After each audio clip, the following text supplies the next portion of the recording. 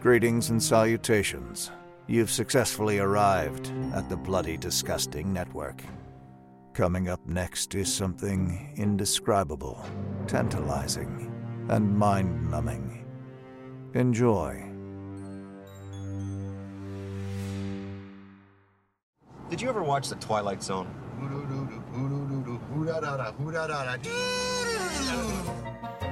God, remember The Twilight Zone with Burgess Meredith?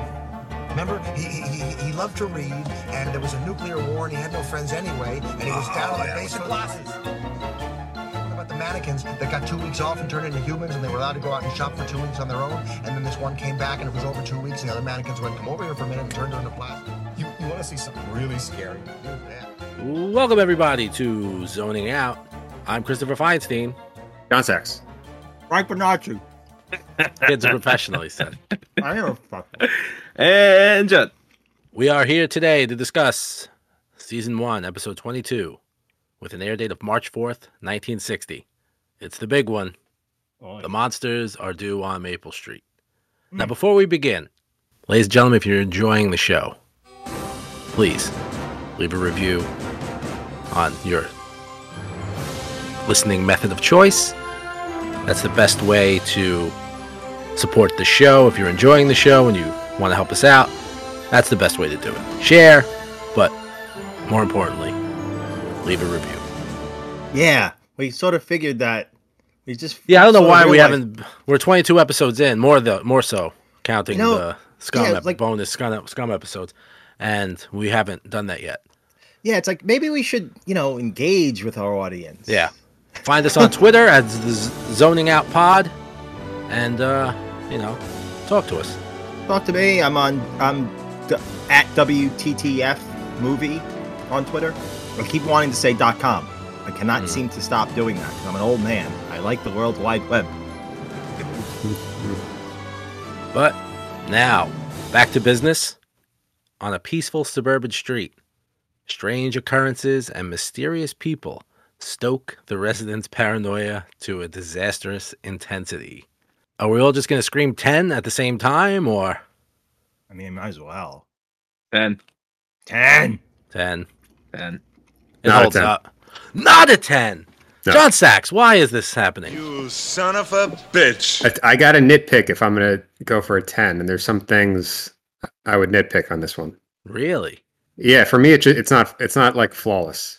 If we want to start with the nitpicks and then have fun and talk about why I actually did like it a lot overall, let's do that. Yeah. But the ending when they're just going, you, no you, no you. It isn't the kid. It's Bob Weaver's house. It isn't Bob Weaver's place. It's Don's house. It's the Williams house. It's the kid, I tell you. It's Charlie. He's the one. It's a little goofy. I love it. Not intentionally. If you want to have fun, sure. But if I'm comparing it to the other episodes that I think are better, for me, this one isn't as good because the ending is a little goofy.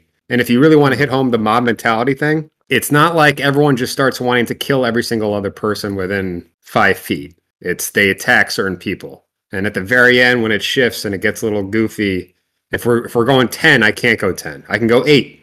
Because I liked it a lot overall, but the end got a little goofy for me. I'll see myself out. Thank you guys. It's been great. It's weird. This is a strange episode for me because I literally, and I was watching it having this problem. It's like, you might be right, John. I can't look at this objectively. It's been such a part of the fabric of the quilt, of the tapestry shirt that makes up the Frank Bonacci. We've been talking about this one for 6 months. So I was going in, sky high expectations. Sure. Any remote, the tiniest mole on that body, I was going to just zero in on it and say, oh, this isn't perfect. Yeah. Unfuckable. That's what I say. She's got a big second toe. I watched this episode with rose-tinted glasses.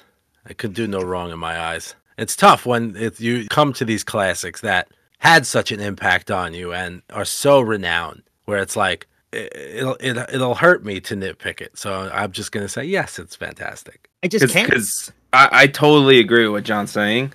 And I was trying to think, like, really is this the best episode so far?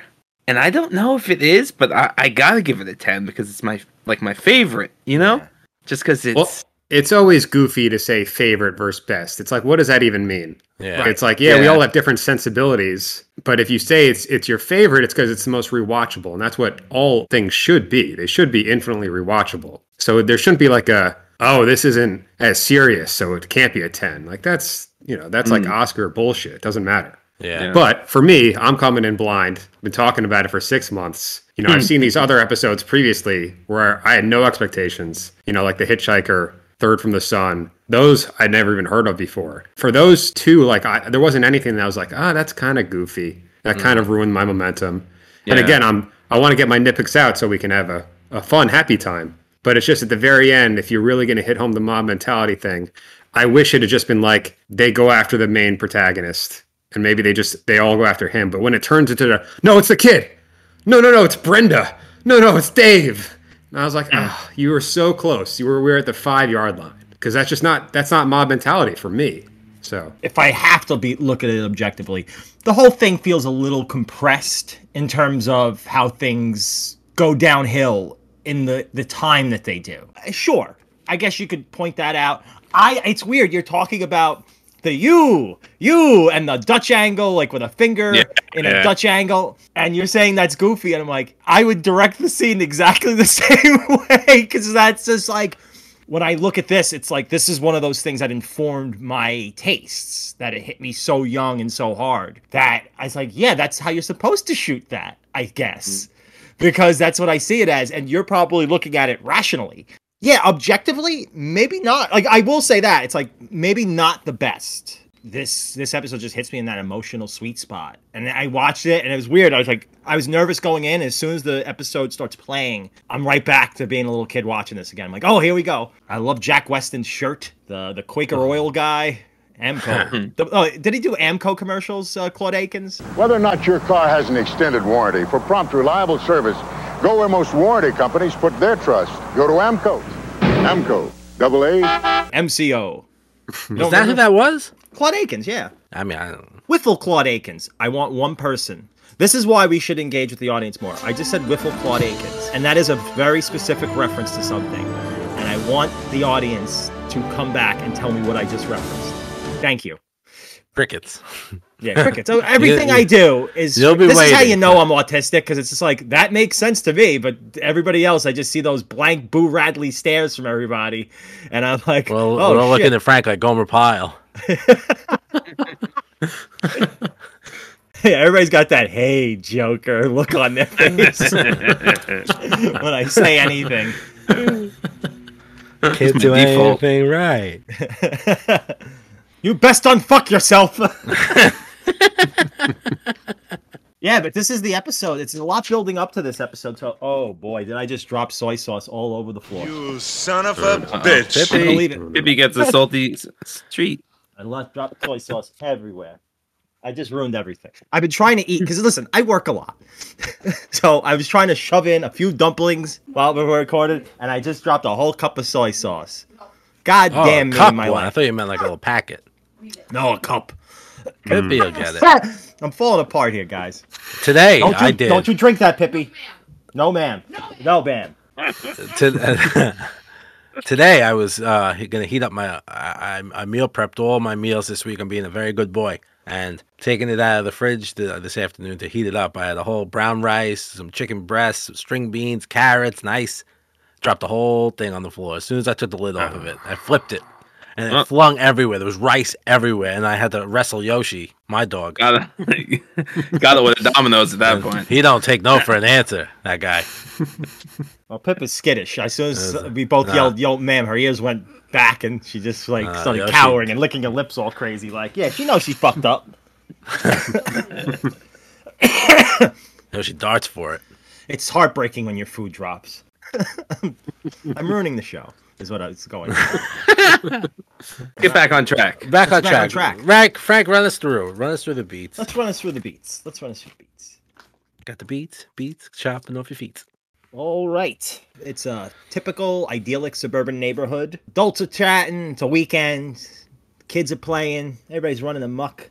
Then A flash of light is seen in the sky.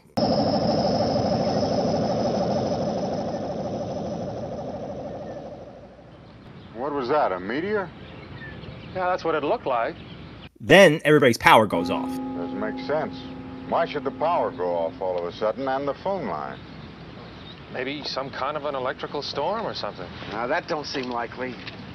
The sky's just as blue as anything. Not a cloud, no lightning, no thunder, no nothing. How could it be a storm? Can't get a thing on the radio, not even on the portable. And they all gather in the street, and they're like, hey, what's going on? It's all very pleasant and amicable at first. The guy who's basically the lead of this episode, played by Claude Aiken, Steve Brand, is like the voice of reason while this is all going on.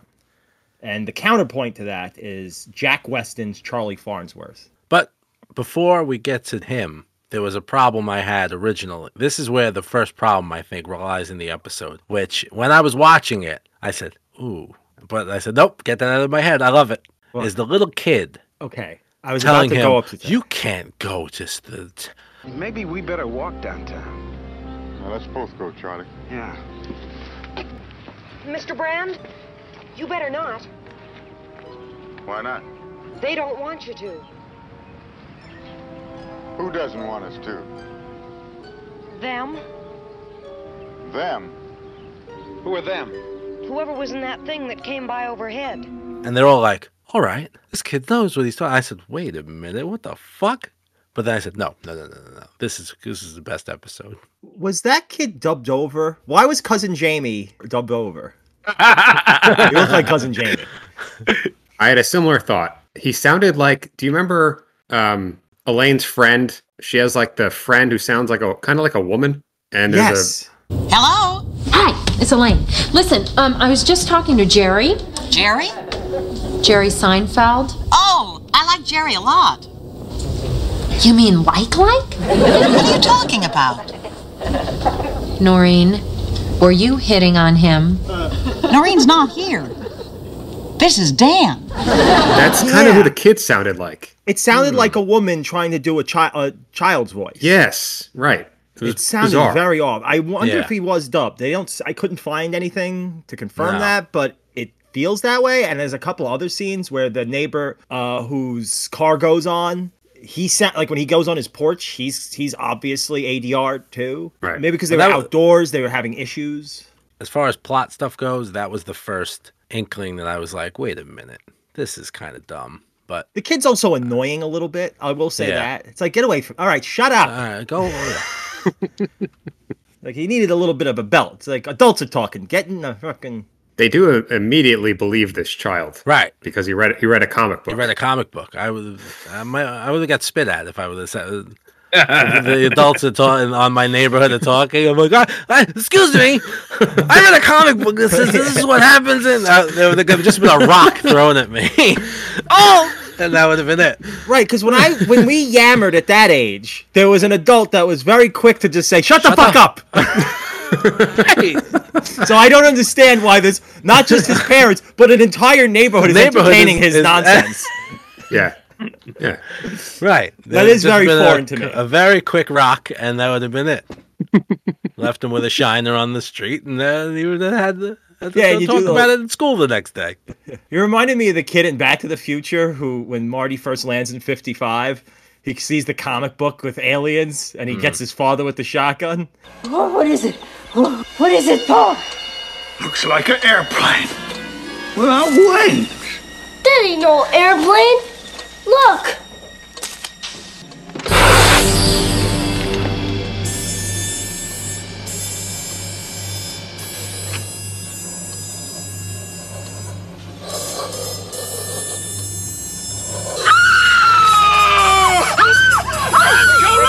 He's mutated in a human form! Shoot him! Oh, yeah, right. Funny to that kid. They see kids with comic books in the 50s apparently just held sway over major life events. Yeah.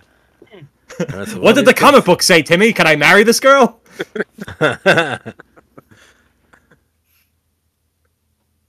So, yeah. Oh, where were we?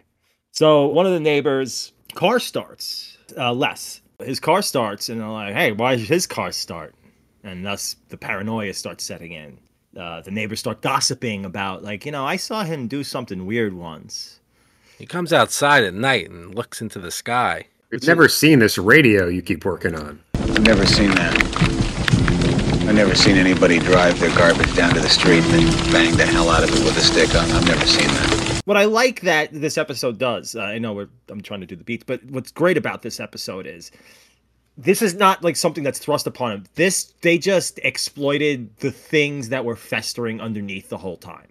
Yeah. Those little weird suspicions and notions you have about people. This wasn't like, oh, the aliens hit you with a gas that made you go cuckoo the bots. These were things they just had to just push just a little nudge that just sets these people overboard. Everybody starts going at that neighbor Les for his car starting. He tries to defend himself. Steve is like, everybody calm down and buy Quaker oil. AA MCO. We cut to nighttime. All the neighbors are just kind of hovering around, seeing what Les is up to. And they're all just gossiping. And they mentioned that he built a ham radio, so this guy's a piece of shit. He needs to die. They really, if he's not an alien, he's a Russian. So He's got to go either way. A lot of bickering keeps happening. Then somebody starts walking up the street, and he's in darkness, so they can't see him.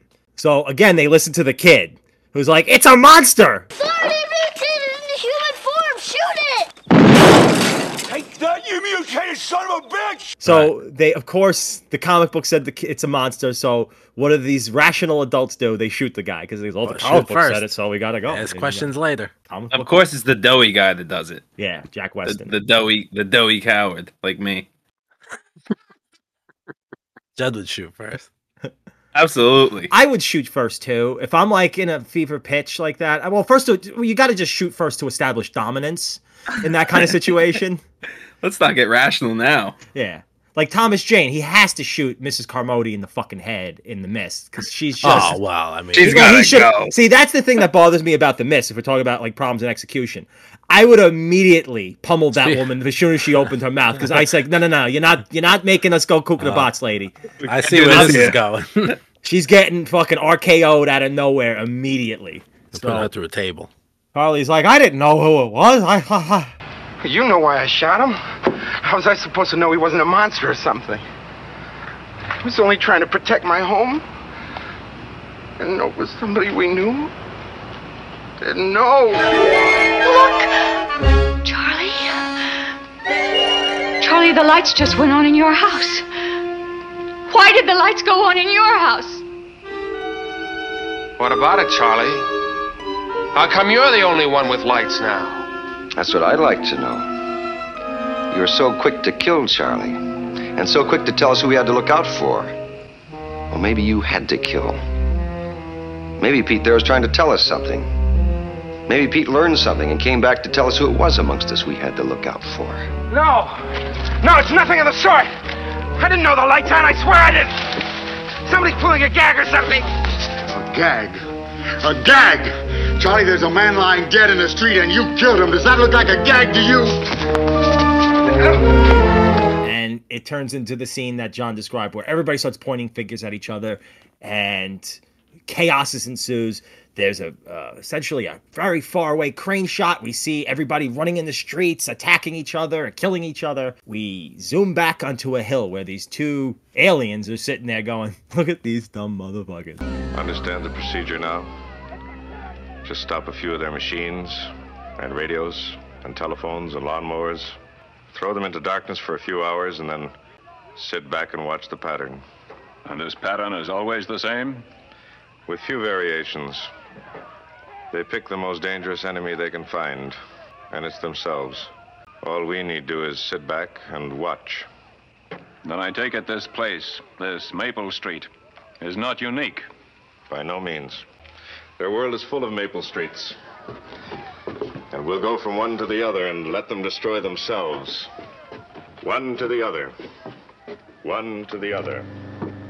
One to the other. I love it they mention the lawnmowers. Yeah, like that's important to them. Their electricity. and radios and lawnmowers and see what they'll do. I was like, lawnmowers. Lawnmowers were very popular. They must have been a lot more important back then. If he would have tampered with the comic books, they would have all lost their fucking minds. If my lawnmower never worked again, I wouldn't really care. Yeah. See, all they had to skip is stuff. They're doing all this stuff with electricity and lights. All they had to do was just publish some comic books and just distribute it to neighborhood kids, and they'd all just kill each other without that. Just say, yeah, your neighbor is a zombie. Kill him. Have you ever considered? Have you ever considered that your neighbor is an alien and a communist? Yeah, I mean, it's such a great dissection of innate prejudices people have, how societies just don't work. We're the monsters all along. Yeah, I mean, just that title is fantastic. The Monsters Do on Maple Street. So you're watching it, and he even sets it up that way, Serling, in the narration, where you're going, what's the cool monster who's gonna coming? Be? Yeah. It's like... They're already there, motherfucker. Psych. They're already there. Which is mind-blowing. Again, 1960, that must have been mind-blowing. I bet a lot of people didn't get aliens. It. Like, really? No monsters never showed up. You watched the Twilight Zone last night, Cliff? I didn't see no monsters. Say, Bertha, this show promised me monsters, and all I got was a bunch of people hollering and screaming and fussing. I think best performance to date on the show, Cloud Atkins. I absolutely love Cloud Atlas? How do you say his name? Cloud Atkins. Claude Akins. Claude Akins. Cloud Atlas is fantastic. I love Cloud Atlas. I shouldn't have picked the third for the Tom Hanks draft. Love him in this. He was really good. It's one of my favorite character actors. My favorite performance is Charlie, Jack Weston. I love Jack Weston. He's one of my favorite character actors growing up. A lot of people might remember him as the villain in Short Circuit 2. Oh my God! Yes. Yes. Oh wait. I was just saying. I was like looking at Chris. Like I forgot about that. Yeah. Oscar, right. Oscar, you will not get away. I am really pissed off. Oh my God! Just put it together. I'm a stupid person. He's also in one of my very. It's time for Frank's Obscure Movie Corner. He's also the star of one of my favorite, very little seen films called The Ritz. It's with him, Jerry Stiller, Treat Williams, Rita Moreno. And Cloud Atlas. Cloud Atlas. Cloud Atlas is not in this film. Fuck you.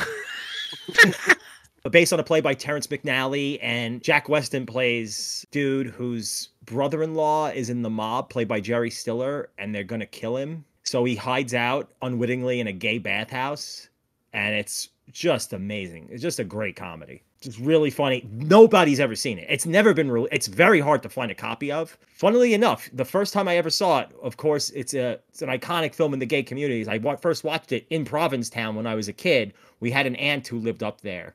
She was just like, "Oh, this movie's all the rage here. You got to watch this." And I remember watching it as a little kid, and it's hysterical. It's very funny. I'll send it to you, John. I see you're looking interested. You ever see it, Chris? Did I ever make you watch The Ritz? Yes, you have. Yeah, it's a classic. And how was it? I don't remember. Listen, you gotta know this about Frank. Frank is gonna make you watch a movie whether you want to or not. So I know it's coming in my email within an hour. So odds are, he put it on, and I just did anything else as Frank stood next to the television and explained every scene that was happening. And this probably also happened when I was probably 12. I was probably 16. Right. Frank's 16, 17. I'm like 13. Begging to do anything else. You're watching this obscure comedy that's never been in print anywhere else. I do remember this movie, though. How old is it? What year did it come out? 76. Yeah. It's great old 70s comedy. So, yeah. In 1990, it's what a young boy is just itching to watch. Yeah, young boy in 1990 just wants to watch this film about a gay bathhouse. Yeah, no, it's a 70s film. Frank's here. You want to have a catch, Frank? Let's go outside. No, we're watching this. Oh, no, Chris. No, I've got something special planned. You ever see this 1976 movie starring F. Murray Abraham?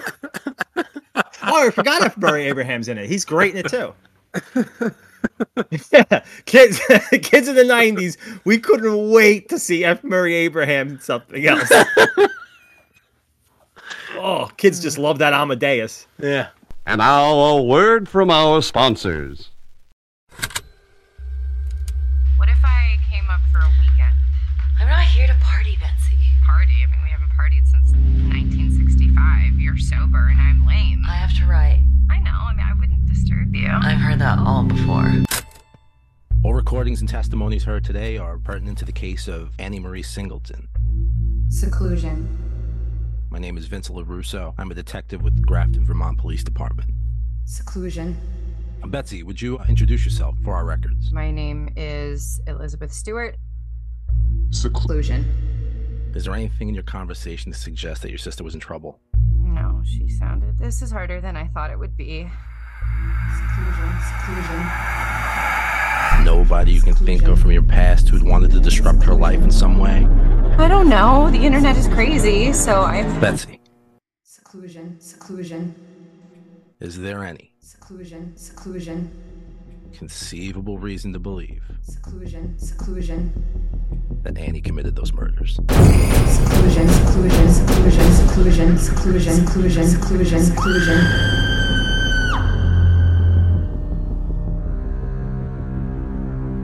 Seclusion.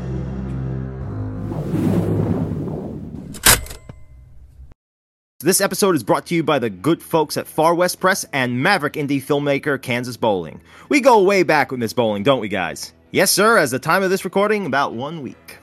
First up, for those who hate writing letters, there's Pre-Written Letters for Your Convenience, pre-written by Kansas, alongside her sister and frequent co-conspirator Parker Love Bowling. A series of increasingly specific and absurd letters that are meant to be cut out and sent to the people in your life. If you're like me, and I know I am, this book will tickle your funny bone and caress your aching knees. Next up is the companion book to Miss Bowling's upcoming film Cuddly Toys, the aptly named A Cuddly Toys Companion. All kidding aside, I was shown a screen of this film, and it is nothing short of a masterpiece. Oh, don't worry, folks. You're gonna hear a lot more about this film from me in the coming months. I was genuinely floored by it. This book follows the harrowing and often hilarious adventures Kansas and crew went on in making this soon-to-be classic. If you love film, filmmaking, and crazy behind-the-scenes stories, this book delivers all that in spades. And fret not, you needn't be familiar with Mrs. Bowling's oeuvre. How do you say oeuvre? Am I saying oeuvre right? Oeuvre? Yeah. You don't need to be familiar with Miss Bowling's oeuvre to enjoy this pair of books. You must simply be of unusually high intelligence and distractingly attractive, which is how I see our audience in my mind's eye. But now is your chance to prove it with action by heading on over to farwestpress.com and picking up pre-written rubber baby buggy bumpers and picking up pre-written letters for your convenience and a Cuddly Toys companion. While you're out, check out kansas-bowling.com to see what goings-on she's up to lately. You'll be supporting our shows by supporting our new sponsors, Kansas Bowling and farwestpress.com. Thank you for listening, folks. I love you. I think I got it. Well, I was getting a lot of Burbs flashbacks, so I was enjoying that. Oh, wow, yeah. A lot of Burbs, and I mentioned before, The Mist, because when we were watching, I remember when we first watched The Mist, we were like, this is very Monsters Are Due on Maple Street. Yeah. You ever watch it in black and white, The Mist? No, I didn't know such an option was available. Yeah. We spoke about this? Did we? Yeah, I think we did. It was supposed to be in black and white, but the studio just wouldn't release it. So he's like, all right, I'll just do it on the DVD, like a special edition release of it. Interesting. I've heard it doesn't add anything. I like it. I mean, it adds some atmosphere. Yeah. It's like watching Monsters Do on Maple Street then. Right. It reversed itself. It's an Uno card. Did we talk about how when we watched The Mist, the greatest... Oh, this we've talked about. He just Benoit them. Yeah. He just Benoit them is one of the most amazing things I've ever heard somebody scream at a movie. In a movie Who writes this stuff? That doesn't happen. Yeah, that was just holy shit. We were there. That's probably the only time that ever happened in the theater. And it was so sincere. Movie. The guy wasn't doing a bit. That was his genuine reaction. Somebody screamed, to recap, when at the end of The Mist where Thomas Jane kills everybody, spoilers, somebody in the audience screamed, holy shit, he just pulled a Benoit. And this is right after Chris Benoit had murdered his whole family. And it was just like his genuine reaction to the guy. And we all we were stunned by somebody would actually say that. Then you just couldn't help but laugh. Yeah. It was funny too, because the whole theater was shocked. That somebody just threw that out. But they were like, it was just silence for like a half a second after what they just saw, and then everyone at the same time realized what this maniac just screamed out, and the whole theater erupted into laughter. Yeah, well, there's that. There's also the insanity of how that movie ends. Well, right. where you're like, what the fuck? And then you're trying to like come to terms with that, and that guy just screams that shit, and you're like, whoa. Have we seen this neighborhood before? It looked familiar. No, but you do see it again later on in the series. Oh, here's another thing I noticed while watching this episode, and I looked it up. I was like, I'm right. Oh, wow. I never realized how lousy the show was with using props, costumes, and effect shots from Forbidden Planet. Because this is like, I think they take so much from it. Yeah, the aliens are wearing the Forbidden Planet suits. The ship that flies off at the end, that's stock footage. That's footage they appropriated from Forbidden Planet. They just flipped it upside down. Just recently with Space Funeral, the cemetery. Where the fuck was it? With all the statue people? Yeah. Elegy? Elegy. That one. That spaceship was Forbidden Planet. Forbidden Planet. What's the other episode where they hijack a spaceship and the guy's looking into a microscope to navigate the ship? Oh, that was what was Third from the Sun? Third from the Sun. Yeah. Third from the Sun. I think so. Yeah, it's funny how much they licensed that stuff out. They rented that stuff out because it was a really expensive movie. Has anybody ever seen Forbidden Planet here? No. A long time ago. No. Oh, it's really worth your time. It's the quintessential 50s science fiction film. It's probably the best, most well produced. Like there's effects, like there's an amazing effect for the monster that Walt Disney Company did before CG. They actually had to do cell animation, and it's really effective still today. See, this is funny. This is a great episode. We all love it. We've run out of stuff to talk about because this is what happens. We think we're going to be all amped up on these episodes that we can't wait to talk about, and then we get to them and we're like, yeah, that was pretty good. Because to be honest with you, I'm more excited to talk about next week's episode. Yes, me too. Yeah. Okay. So I am too. Yeah. Right. Okay. So it's not just me on that one because I'm like, fuck, I love this movie, but I've talked about this in my life to death. It's a movie that I've talked about since I'm a little kid. It's been my favorite episode. It's always been my favorite episode of the show. Yeah. And even as an adult, it's one of those things I always think about and reference. It's just so much. What am I saying? I don't know. I said all this before. Enough. I like the episode. What do you want from me? You want to talk about Always Sunny again? Who is that? Who's that? Goddamn. Where's that one neighbor lady? I wanted to kick her in the head. I forget her name. And I've seen her somewhere, and I just can't remember where I've seen her. But that one neighbor who starts, like, tattling on the kid and everybody. I don't know. There's something about... Her head was very kickable. I don't know why. It's like, shut up! There's another person. It's just like, why are we letting these idiots... And that's just, like, amazing thing that this show talks about. The calmest heads never prevail when everybody's panicked. It's always the most stupid and irrational kid. Right, they're listening to some busybody lady... Or the guy admittedly wearing an amazing t-shirt, but a drunken slob and a kid with comic books. That's who they're listening to, and not the completely stable and rational Claude Akins. AAMCO. Cloud Atlas. Cloud Atlas. Hate Joel. Completely irrational Cloud Atlas. And a completely rational Cloud Atlas. Adele Dazeem. The wickedly talented one and only Adele Dazeem.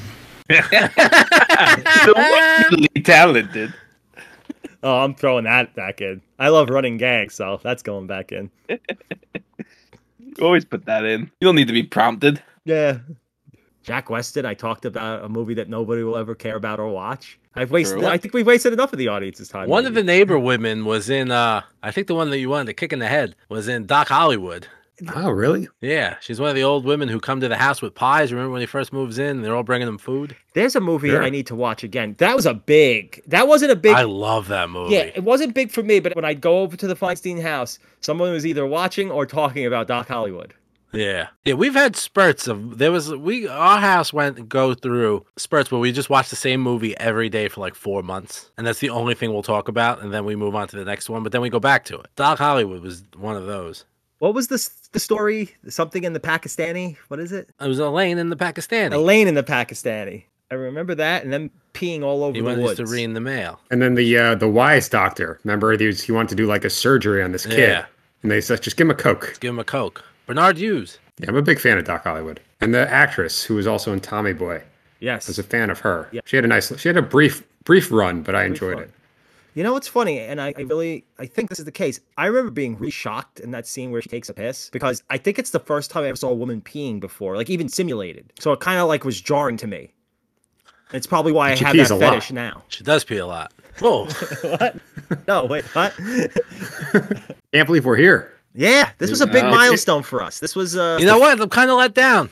Me too. I can't. Yeah. Well, I ruined it. I can't. John fucking deflated our balloon right off the get go. I know. I shouldn't have. I should have just bowed out. Nah, I think we built this up too much in our heads. Honestly, I was coming in with fake energy. I was like, "Yeah, let's go," and I'm just like, "John." Me too. John basically was the cold, Me too. the meat hook reality of the situation. It's like, Yeah. guys, it's just It wasn't that good. Guys. It was all right. I mean, what do we expect? You know what? I'm not talking about the next one. I'm excited for at all. 'Cause this is my favorite episode of the Twilight Zone ever. It really Not this is. one, but the one coming. But it's also the one I've seen the most, and that's why it's the one I've talked about the most. So I thought we'd be more excited, but the reality is we've seen and talked about it enough that it's kind of lost its zing. Like the next episode, which I'd never seen, I'm more excited to talk about. Me because too. I was like, what It the blew fuck my was fucking that? mind. I said, what the fuck's going on in there? Well, we can cut this, but here's what happened. Monsters was a 9, and then I watched next week's, and Monsters became an 8. Oh shit! It's tough. I mean, the moment you just mentioned, I was like, this fucking show, it does it again.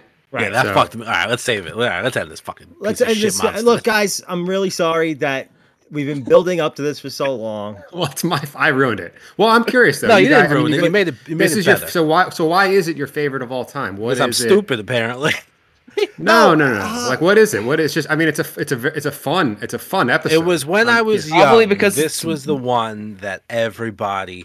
This One was that the we big watched. one, right? This was Yeah. the one that as soon as it came on, your parents sat you down in front of the television and said, "This is like what the Twilight Zone is." And you watched it, and it was creepy, and it's like, "Oh my god, they're all." It's a more realistic fear, I guess, when I was young. Like then landing on an asteroid. You know, this was like, holy shit. Sure. My neighbor's going to punch me in the face if the power You goes. see? Don't trust anyone. Right. You see? And then Wasn't Jamie's going to talk about a comic book and get us all killed? Right.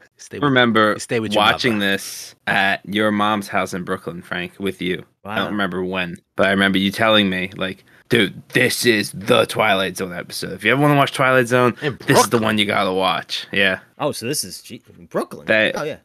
Oh, well, Yeah, she well, still lives you in know, Brooklyn. she still lives there. She hasn't moved. Oh right. It was probably around Thanksgiving or maybe Easter or something. Ah, okay. It was a holiday. Do you remember your parents at all? Like, it was a huge show for them. My father never cared for it. I don't care for the Twilight Zone. Stupid show. I don't like it. Larry Line 3. Yeah. Yeah. He just started listening to. He's dying the for that, Zone by the again. way. Oh, yeah. It's his dream. He can't wait for that. So we got But to he do. just we gotta he's set like, that because up. I asked him, because after like Draft Class, he's like, you guys gotta put more episodes of Draft Class. I gotta, I was like, well, we have Zoning Out. You're probably 20 episodes behind. Nah, I don't like the Twilight Zone. But now he's listening, so he's like, oh, it's good. But he still doesn't watch the show. Juddy, you got to record something for Larry on line 3. He needs Just to have his him own call, leave a voicemail, and then we'll just Yes. play it. All right, I'll do something. We'll work something out.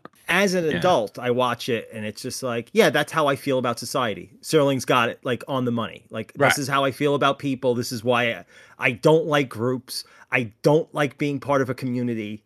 And it's because this episode's like, here, why are you such like a person who doesn't like being part of a group of anything? It's like, well, watch the Monsters That Do on Maple Street. That basically says it for me. Well, that's why this show is brilliant, right? It's like simultaneously nostalgic but relevant.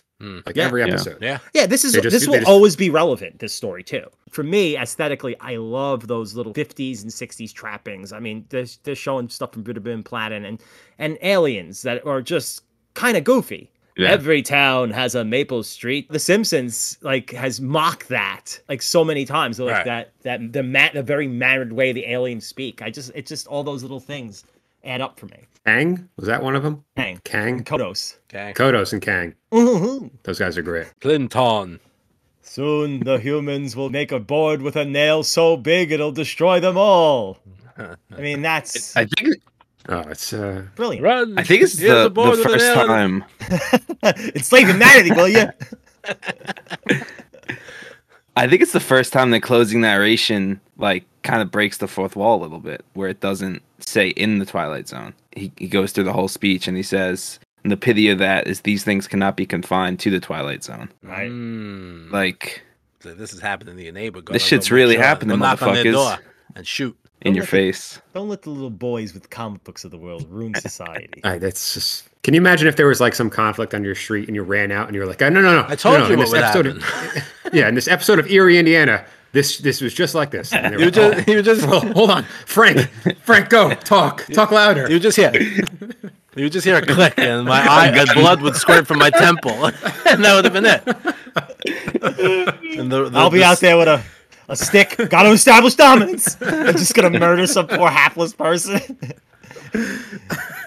Whatever stone that concussed me would roll into the street, and the conversation would have been over.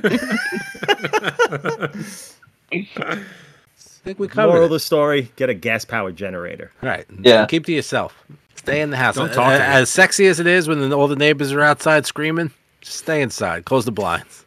As much as you want to watch, because listen, nobody likes it more. When there's action, I run to the window. I scream, "Meg, there's action!" And I watch, but I don't get involved. Yeah, stay on your window. Hardly, yeah. And just gossip quietly with your partner, like a normal person. Right. There's something wrong Satan with it. is good. Satan is your pal. There's something wrong with that kid. You know, there's something Did wrong you with see that the kid was outside with the comic book again? Keeps screaming about Batman. This kid. He keeps making us watch movies in our gay bathhouses. I just want to go to sleep. AA MCO. And now, Mr. Serling. Next week, Mr. Richard Matheson lends us his fine writing talents when we bring you a unique and most arresting story of a movie actor who finds himself on that thin line between what is real and what is a dream. Mr. Howard Duff stars in World of Difference, which I think you'll discover is a television play of difference, too. That's next week, A Journey into the Twilight Zone. Thank you and good night.